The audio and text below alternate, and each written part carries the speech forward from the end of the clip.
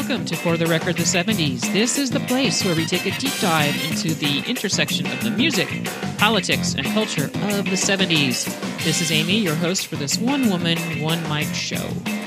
On this, the occasion of the third anniversary of this humble podcast, I will offer a deep dive into 70s pop.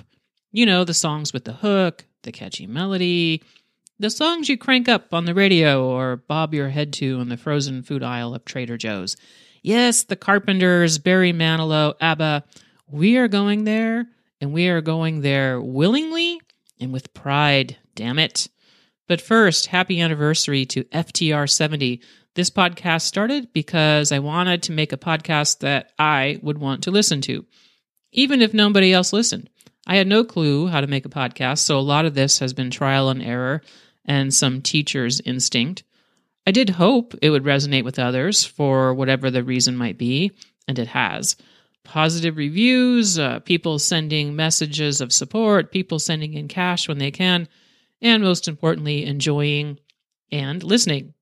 You can help the show by spreading the word, by leaving a favorable review on your favorite podcast app, and by going to FTR70, clicking on any Patreon link in any of the episodes, and making a one-time or a recurring donation to the show. So what does the genre of a song mean anyway?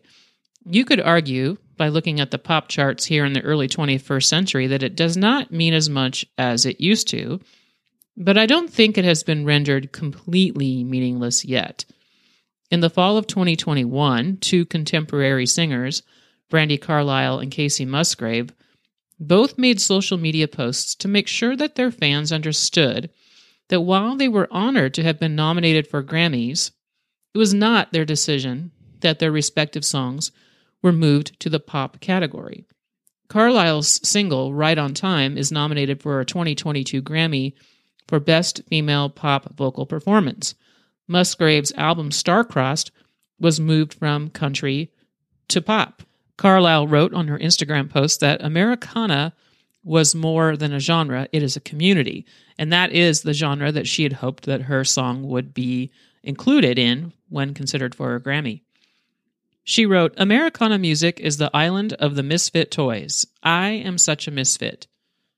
This focus, this is me talking, on proper representation of the genre of your music because of who is represented by your genre is a product of the 1970s, as is the resistance by many artists to being classified as pop, which has become its own genre.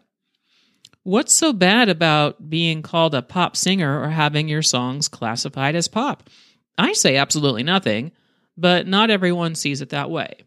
The truth be told, I can see why whoever makes these Grammy decisions moved Brandi Carlile's song to pop. If Adele had recorded Right on Time, this would not even be a debate. But Brandi is disappointed because she didn't make that song for the masses. She made it for her island of misfits, and I understand that too.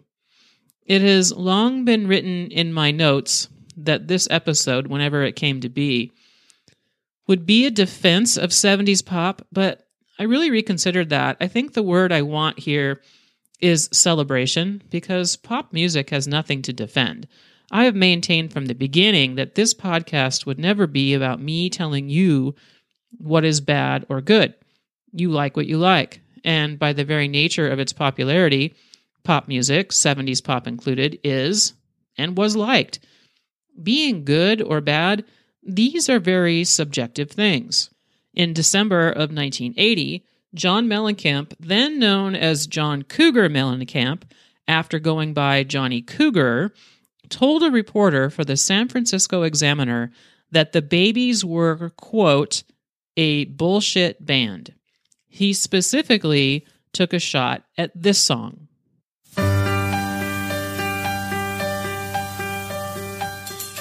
Every time I think of you, it always turns out good.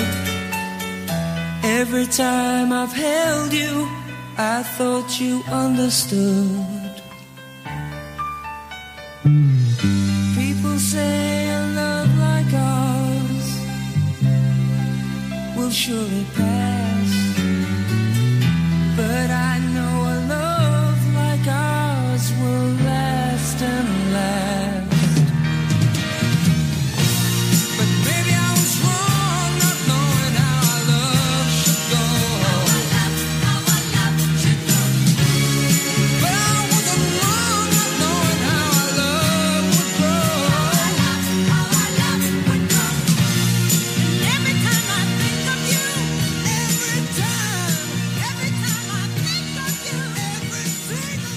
That's Every Time I Think of You from the album Head First, which was released in the United States in January 1979.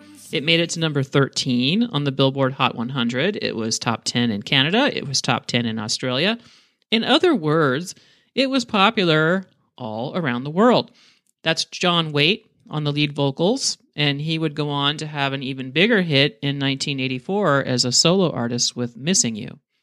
So what to make of this comment from Mellencamp, who, by the way, thought that his own hits from 1980, This Time, and Ain't Even Done With the Night were what he called stupid little pop records. I think he's coming from the same general place that Brandi Carlile is coming from, in that he wanted to make rock music, music for a specific group, but thought that he and the Babies were falling short.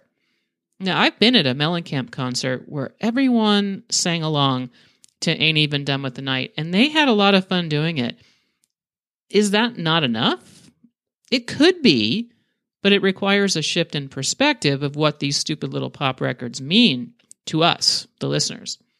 I'm going to borrow a thought from Greg Shaw, who wrote an essay called In Defense of Rock Theory in 1977. Greg Shaw made a career out of writing about what he loved, music, and he started a zine that kind of paved the way for Rolling Stone and Cream magazine. This is what he said: I don't think there's any great meaning, capitalized intentionally, in rock and roll. And I have little patience with those who seek it in Dylan's lyrics or the lost chords of the Moody Blues. He goes on to say that his love for rock comes from the experience and how it makes him feel. Look, I think sometimes the pursuit of meaning in songs is important. Otherwise, why would I even have a podcast like this? But sometimes just the existence of the song is enough. And it is always true that once art is released into the world, those of us who receive it get to decide its meaning for us. And that is enough. So many of you have told me about the meaning of music for you, and if you were alive in the 70s, what those specific songs meant. Some of you forgot until you heard the music again. That, friends, is the beauty of pop, because it does find us, whether we seek it or not. It worms its way into the soundtrack of our lives. It finds us, and we get to assign meaning on a wide spectrum, from it's just fun to, oh my God, how will I ever get over this breakup? Thank God Carole King is here to write about it, because she must have written this song just for me. What is pop anyway? A check of the Billboard Hot 100 throughout the 70s is no help, because it's just a free-for-all of rock and R&B and funk and disco and country-ish and bubblegum and glam. A journalist who was born in the 70s, 1976, named Kelefa Sene, has written a fabulous new book on music genres called Major Labels, A History of Popular Music in 7 Genres. If you are into music history, you definitely should check the book out. In it, Sene correctly observes this about pop music in the 70s, and I quote, "In the 70s, the pop consensus began to fray. Increasingly, the word pop became negative," end quote. That may seem obvious now, but keep in mind that in the 1960s, pop music referred to music for younger people. So, for example, the Rolling Stones might have been referred to and were referred to as a pop music group.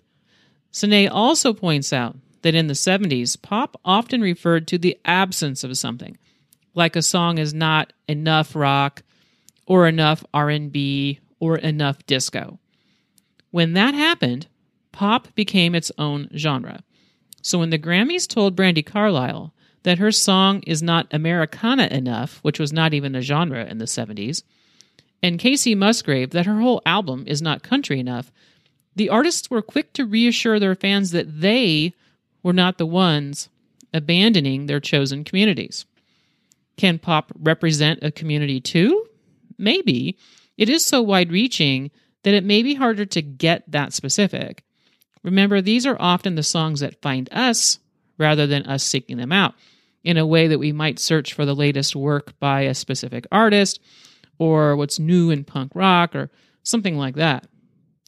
One of my favorite pop songs was recorded before I was even born, but I have a very clear memory of that song being sung on TV when I was gathered with friends in college.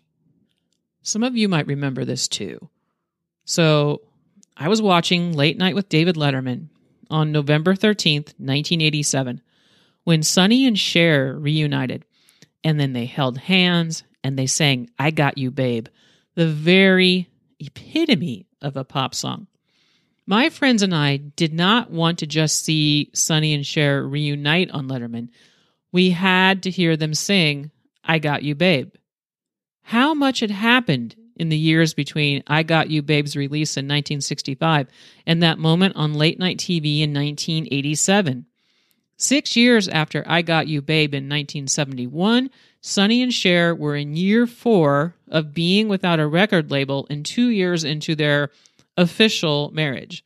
They were unofficially married in 1964 when Sonny was 29 and Cher was 18. In 1971, they were fighting for the survival of their careers. They were playing live shows, but they were never going to get another hit if they didn't have a label. Sonny worked to at least get Cher a deal, which he was able to do with Cap Records, soon to be MCA. A stipulation in that deal, though, was that Sonny, who was known to be very controlling of Cher's career, could not be involved in her solo career. Her new producer was their neighbor, Snuff Garrett, who wanted to change Cher's image and attract a more adult audience. The trilogy of number one songs, beginning with Gypsies, Tramps, and Thieves, did just that, by taking on issues of race and sexuality and social class. Half-Breed, from the 1973 album of the same name, opens with, My father married a pure Cherokee. My mother's people were ashamed of me. The Indians said I was white by law. The white man always called me Indian squaw. Dark Lady, from the same album, is a murder ballad. The Dark Lady is a fortune teller who is killed for having an affair with her customer's boyfriend. Mitchell Morris claims in the book Persistence of Sentiment, which is a much more academic look at some of the popular songs of the 70s, that we kind of want these songs to be about Cher, as if she is narrating songs about her own life. Gypsies, Tramps, and Thieves begins like this. I was born in the wagon of a traveling show. My mama used to dance for the money they'd throw. Papa would do whatever he could, preach a little gospel, sell a couple bottles of Dr. Good.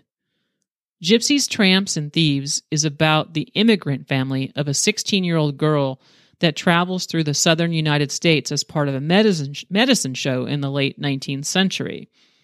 Medicine shows were traveling music shows that also sold some kind of a miracle cure for disease, which was often just whiskey or brandy or something like that. The family was considered outcasts who did whatever was necessary to survive. That might include prostitution, for which the men would, quote, lay their money down at night, but scorn the family in the morning.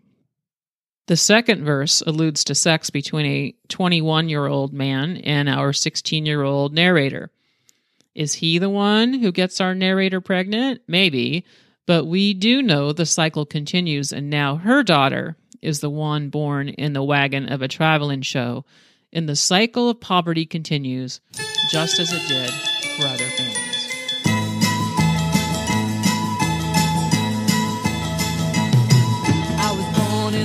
Of a traveling show, my mama used to dance for the money they'd throw. Mama would do whatever he could, preach a little gospel, sell a couple bottles of Dr. Good. Gypsies, tramps, and thieves, we'd hear it from the people of the town. They'd call us gypsies, tramps, and thieves. But every night all the men would come around, lay their money down. Picked up a boy just south of Mobile, gave him a ride. Gypsies, Tramps, and Thieves. I don't think the song was a hit because of the lyrics. I think it was a hit because it's catchy. And maybe Mitchell Morris was right, though. We want it to be about Cher, so we just make it about her. And her voice was so smoky, and she seemed so badass, and we were always made aware that Cher was not born privileged, so it all seemed very plausible. We wanted to see Cher tease Sonny on the Sonny and Cher comedy hour in the 70s. We could see her as this dark lady. Cher is a star today, but understand this, she had to fall before she could rise again. She fell in the late 70s, and if she was in the press at all, it was usually because of the drama with her husband, Greg Allman, of the Allman Brothers Band. So when Cher was nominated for an Academy Award and won the Golden Globe for Best Supporting Actress in 1983 for Silkwood, and then won the Academy Award for her role in Moonstruck in 1988, well, I think a lot of people saw the characters in this trilogy of songs as being kind of morphed into a character called Cher, and that is who won. So when she began dating much younger men and tattooing her body and wearing costumes with her ass hanging out in her 40s, and she sold 11 billion copies of Believe in the late 90s, which sure sounds like it would be at home in the 70s to me, a lot of us were saying, damn right she is. In 2017, music journalist Rob Tannenbaum wrote perhaps the best assessment of gypsies, tramps, and thieves in existence. He made the case for why it is one of the greatest songs in the whole 20th century. He wrote, it is voyeuristic, like a pulp novel, exploitative, like a Lifetime movie, and redeemed by the brash confidence Cher gives the narrator. Songwriter Bob Stone packs the song with plot, detail, and emotional complexity, and Cher belts it with a punkish defiance. As a song about prejudice, poverty, and the consequences of pregnancy for working-class women, Gypsies has aged beautifully. And I don't think I could say it any better than Rob said it. Cher was not the only contralto pop star on the charts in the 1970s, but in comparing image, there was little, if anything, similar to Karen Carpenter. The rock critic Lester Bangs was given the task of reviewing a concert by the Carpenters in 1971. The Carpenters were the brother and sister duo Karen and Richard from white suburbia in California. It is predictable that he did not enjoy the show, but it was not so much the music as it was the stage presence, or lack thereof, of the band and the laid-back attitude of the concert-goers. He actually liked the song We've Only Just Begun, and he described the body of work by Karen and Richard Carpenter as being like ice cream, quote, pleasant and mildly bracing. Look, the Carpenters were not cool, and they knew it. It certainly didn't help that they visited Richard Nixon at the White House in 1973. They were presented as wholesome and good, and they got sick of it. Richard was sick of smiling, but you have to give the people what they want. One of the reasons for the popularity of the Carpenters was that they were so non-controversial, although we know that as individuals, as humans, they both had their demons. John Bettis, who wrote Top of the World, said in a documentary for BBC in 2002 that in the 70s, everyone was dying to be someone else, something else. But Richard said of the Carpenters, we were white, middle-class American kids. We wrote like that, we sang like that, we dressed like that, we lived like that. He just took issue with the criticism that their music was boring. He was the one who selected and arranged their songs, and he didn't like that. He said in 1973, we're pop, but we're not that kind of bland, unimaginative pop music. There's a video clip on YouTube of Karen playing the drums while she sings Superstar on the Carol Burnett Show. All you band geeks out there, Karen is your people. She was in the marching band in high school. It's mesmerizing to watch this clip. She seems lost in that song. Superstar was written in 1969 by Bonnie Bramlett and Leon Russell. It was originally called Groupie because that is what it's about. Bonnie Bramlett is probably more known to a lot of 60s music fans as half of the husband and wife duo, Bonnie and Delaney. If you watched the sitcom Roseanne in the 90s, you saw her play Bonnie Watkins, a friend and coffee shop coworker to Roseanne. Linda Perry, a singer, writer, producer, said that the only singer she can compare to Karen Carpenter is Patsy Cline, and they both sang with emotion that Perry called struggle and depression. Much of the praise you hear and read about Karen is that she sang with such emotion. Just as much of the criticism of her was that she didn't. Eric Lott, a professor and cultural historian, wrote in 2008 that her voice was unmatched in its ability to summon a languid melancholy that is somehow at the same time evacuated of personality. Richard Carpenter said that he actually could not say, all of these years later, that Karen lost herself in the music because she could just walk in the studio and nail it in one take. On the other hand, John Lennon went so far as to stop her in a restaurant to tell her what a fabulous voice she had. I don't know. I mean, was she just this good of an actress? Maybe she just made it all look too easy, like the baseball player who's so smooth that he doesn't look like he's hustling. When asked about Superstar, Karen said that she had not had that experience, but she knew groupies, and she knew how lonely they were. She sure sang like she understood it. Here is track 1 of side 2 of the 1971 self-titled album from the Carpenters.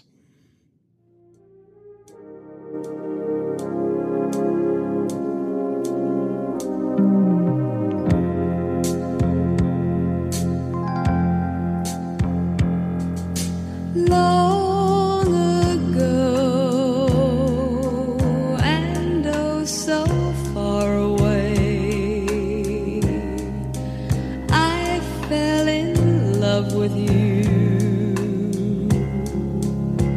before the second show. Your guitar, it sounds so sweet and clear, but you're not really here. It's just the radio. Don't you remember you told me you loved me, baby? You said you'd be coming back this way again, baby. Baby, baby, baby, baby, oh baby, I love you, I really do. I'm not sure how to describe that voice. To say it's beautiful doesn't quite seem to do it justice. I like what Chris Jones wrote a few years ago. Until recently, he was the theater critic for the Chicago Tribune, but now he's an editor. He described it like this: Carpenter sang without attitude, but also without excessive sentiment. In other words, her voice was at once incredibly beautiful and strikingly neutral. Yes, I think that's it. Richard changed the lyrics a bit on that song, by the way, from I Can't Wait to Sleep With You Again, and it became I Can't Wait to Be With You Again. Karen read the revisions off a napkin, recorded it in one take, and boom, pop classic. It made it to number 2 on the Billboard Hot 100 in October 1971, and it sold 1 million records in 8 weeks. If you want to know, by the way, what kept Superstar out of the number 1 slot, it was Maggie May by Rod Stewart.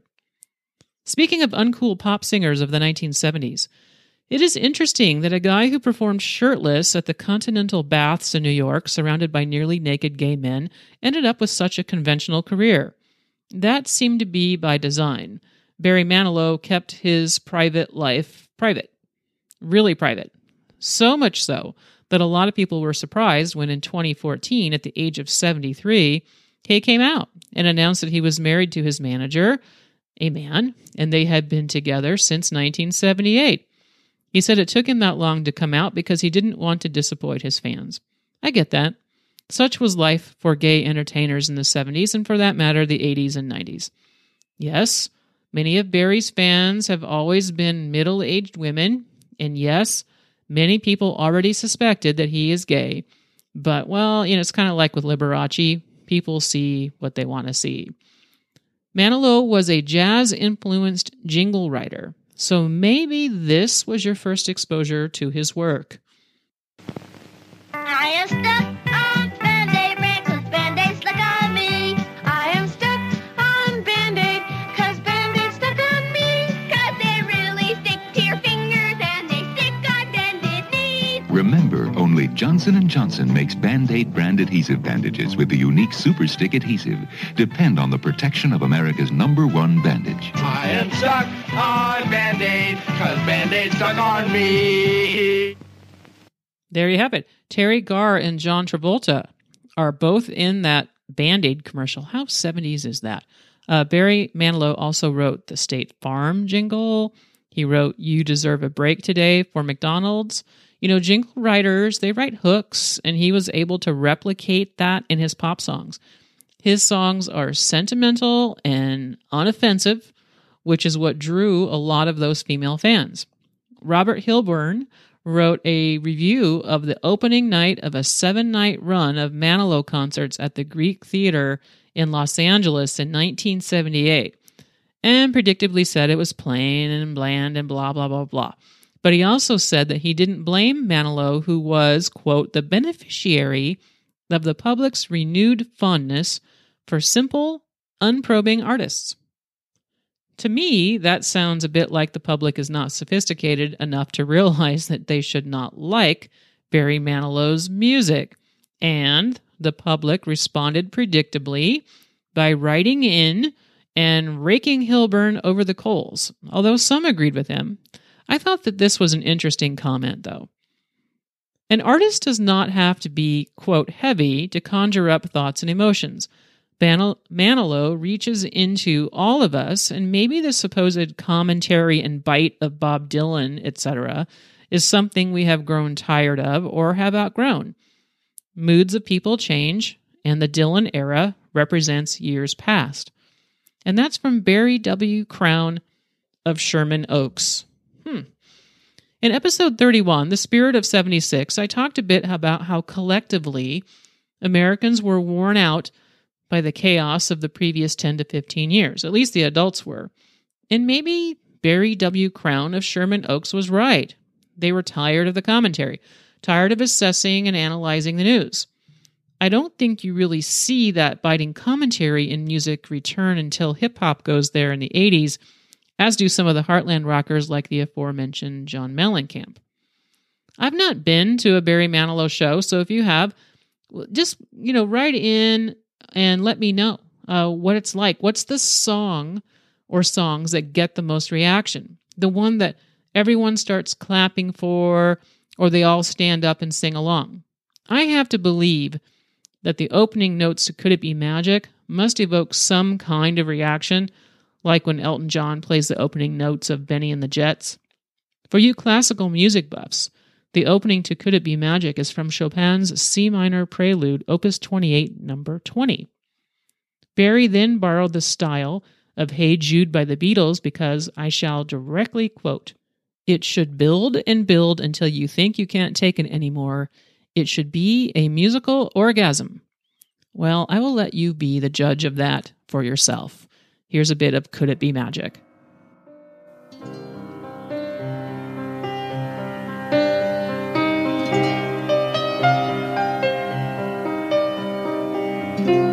Spirit move me every time I'm near you, whirling like a cyclone in my mind. Sweet Melissa, angel of my lifetime, answer to all answers I can find. Baby, I love you, come, come, come into my arms. Let me know the wonder of all of you. Baby, I want you now, now, now, and hold on fast. Could this be the magic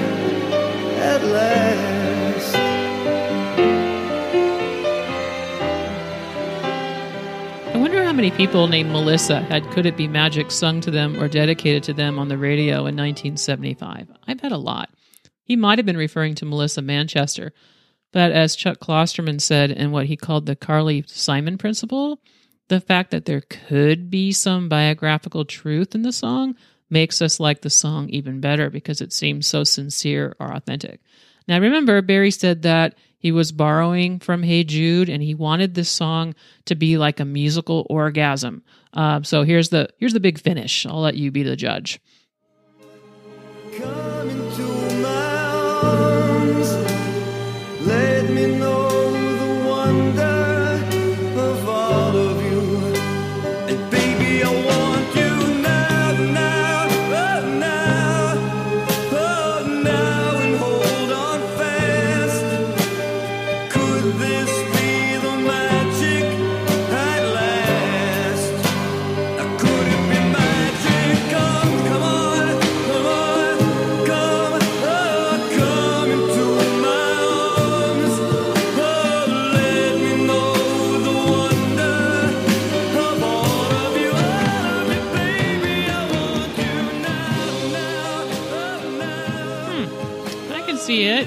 Now that I know what he was going for, I can definitely see it. Whatever your assessment, Could It Be Magic made it to number 6 on the Billboard Hot 100 in 1975. Now, if you wanted to write a song with some commentary in the mid-70s, post-Watergate, post-Vietnam War, one way to do it was to disguise it as a pop song. That is what War did with Why Can't We Be Friends? War is not a pop band, but it is hard to exactly describe just what they are because they incorporated so many different sounds, funk, soul, they could be jazzy, they could incorporate rock.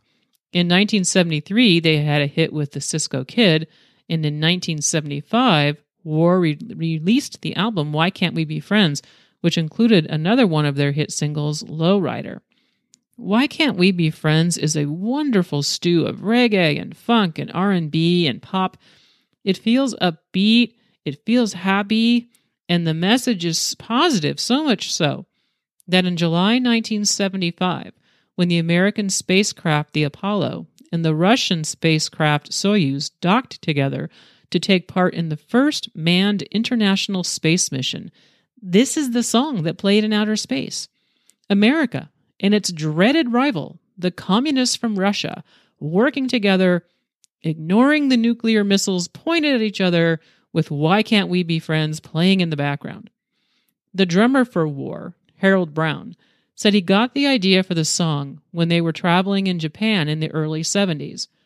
We're all connected by language, he said, and by our food and by our culture. Most racists don't know why they are racist. But you pick them up and take them over and drop them in a country like India or Pakistan, and guess what? Why can't we be friends? Because all of a sudden you find out we're more alike inside than we are on the outside.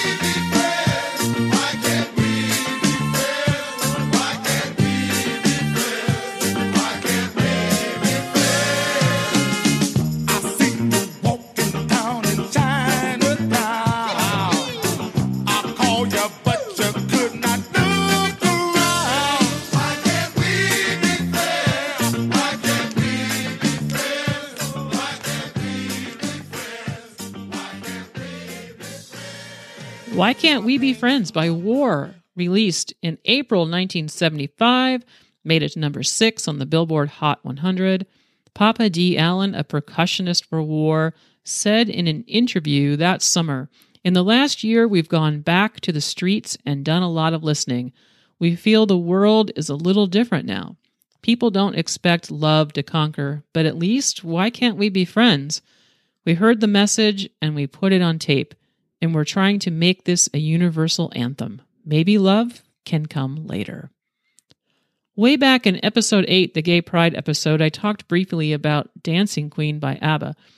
But a song that good, well, it is okay if we are not quite done with it. Really, what happens at a party or a wedding or something when everyone hears the opening notes to Dancing Queen? I mean, everybody jumps up, right?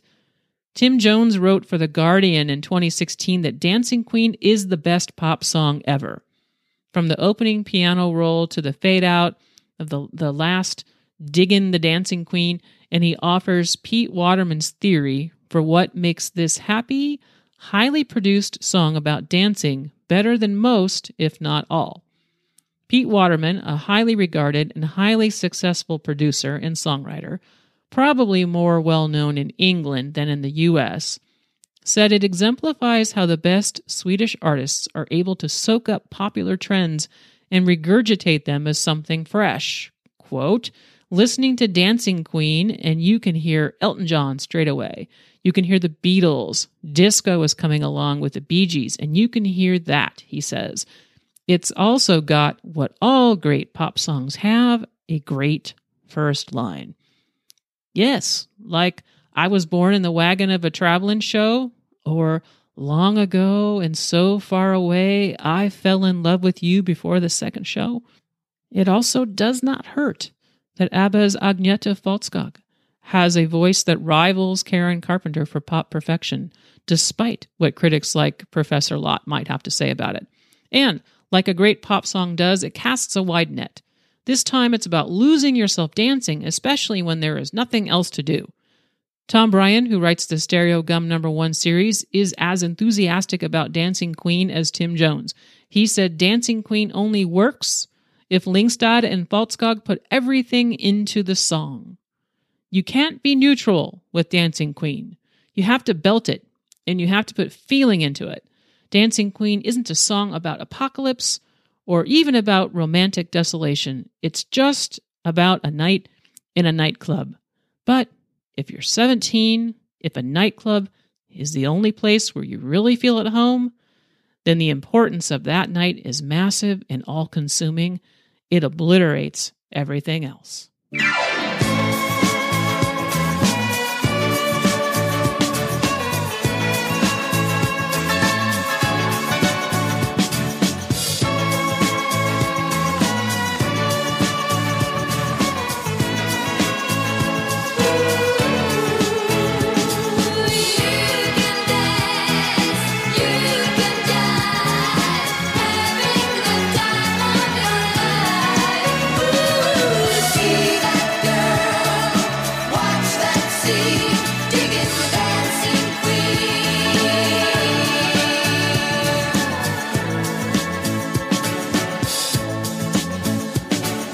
Friday night and the lights are low,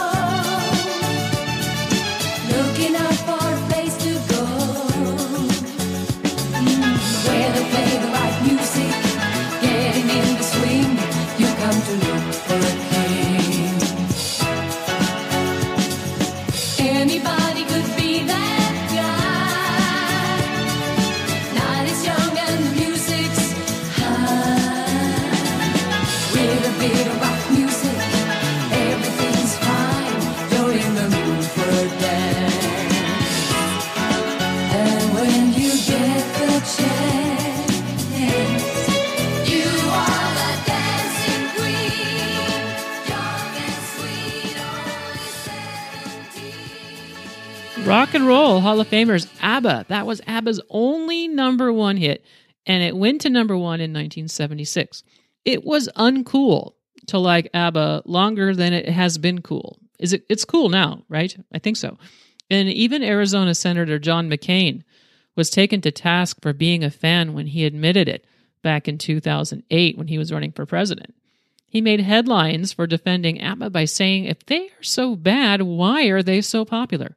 Well, I mean, popularity does not equal good on its own, but it does suggest that there is some redeeming value to a lot of people. You may not like it, but it's hard to outright dismiss something that has so many other people liking it.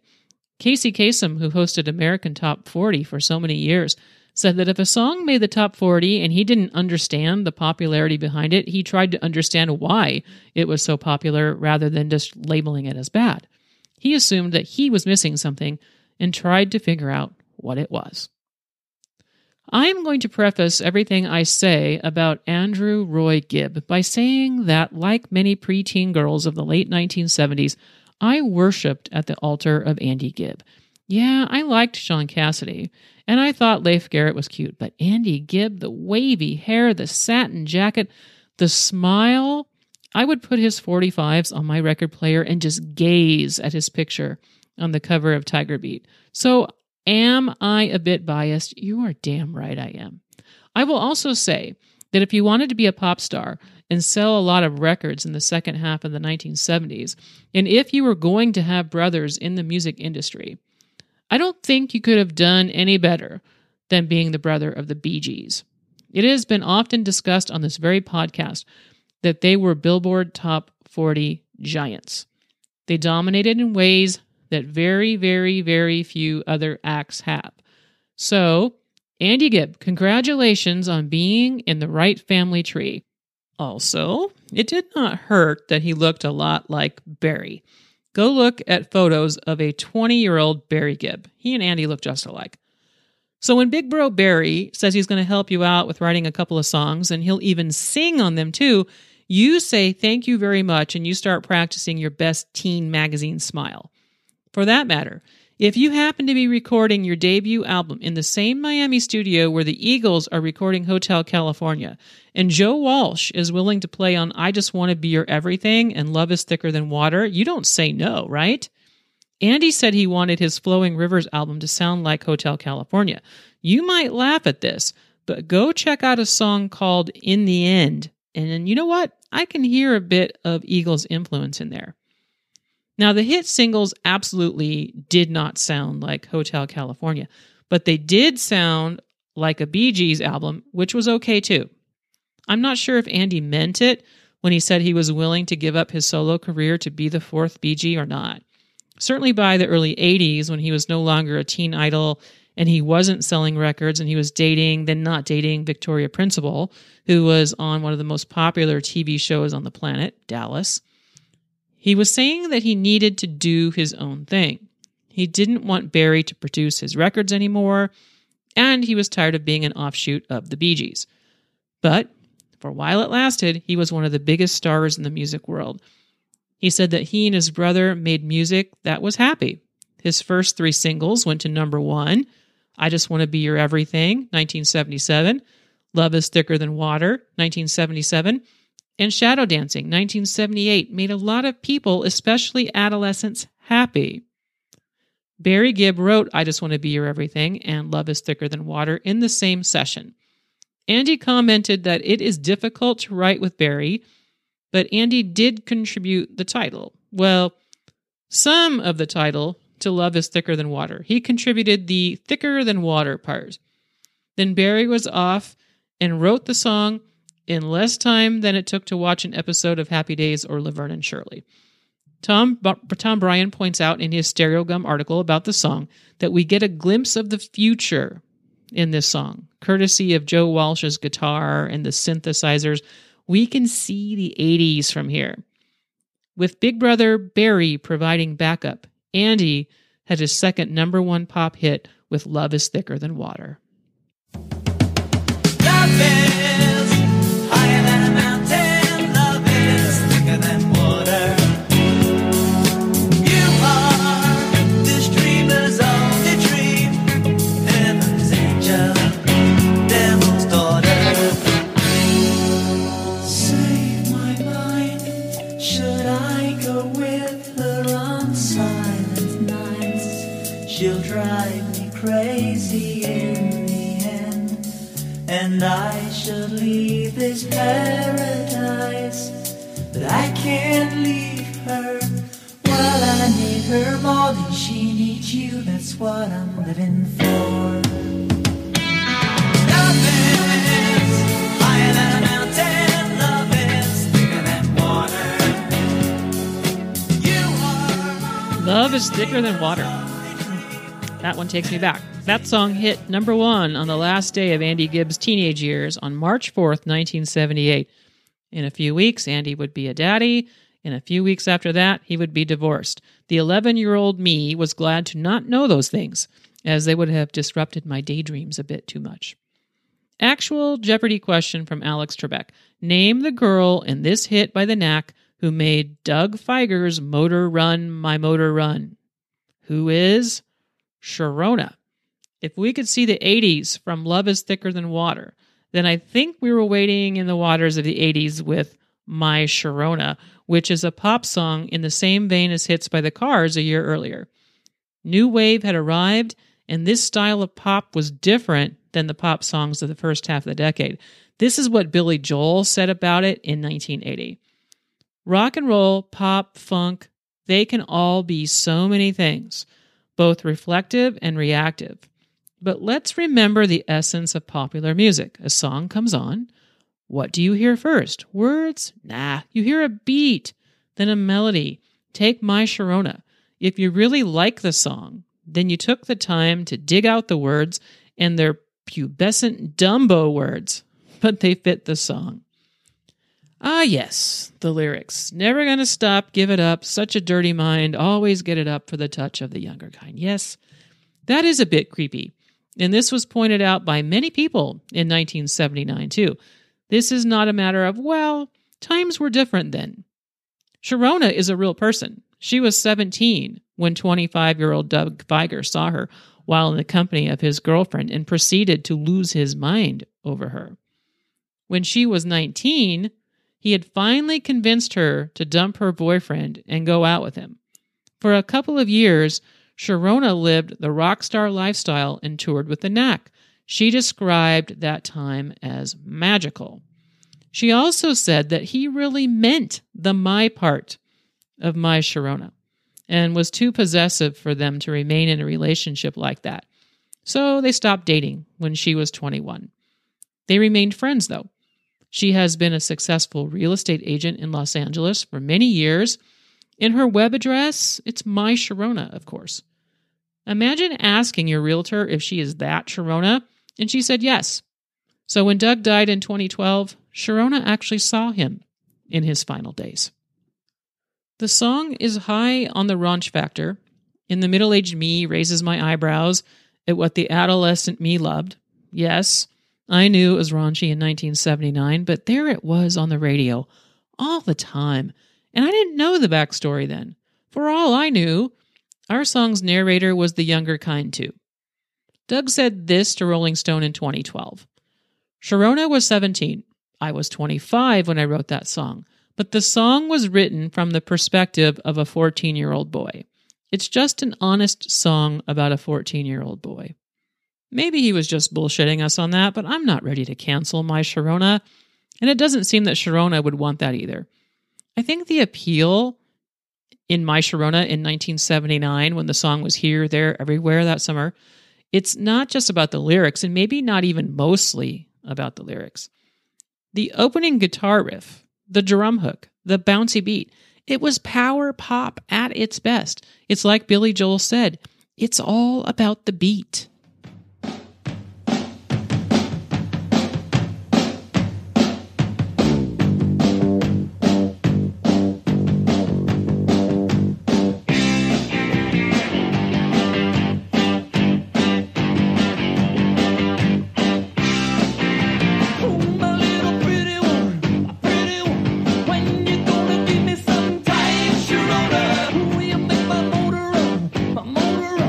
Coming off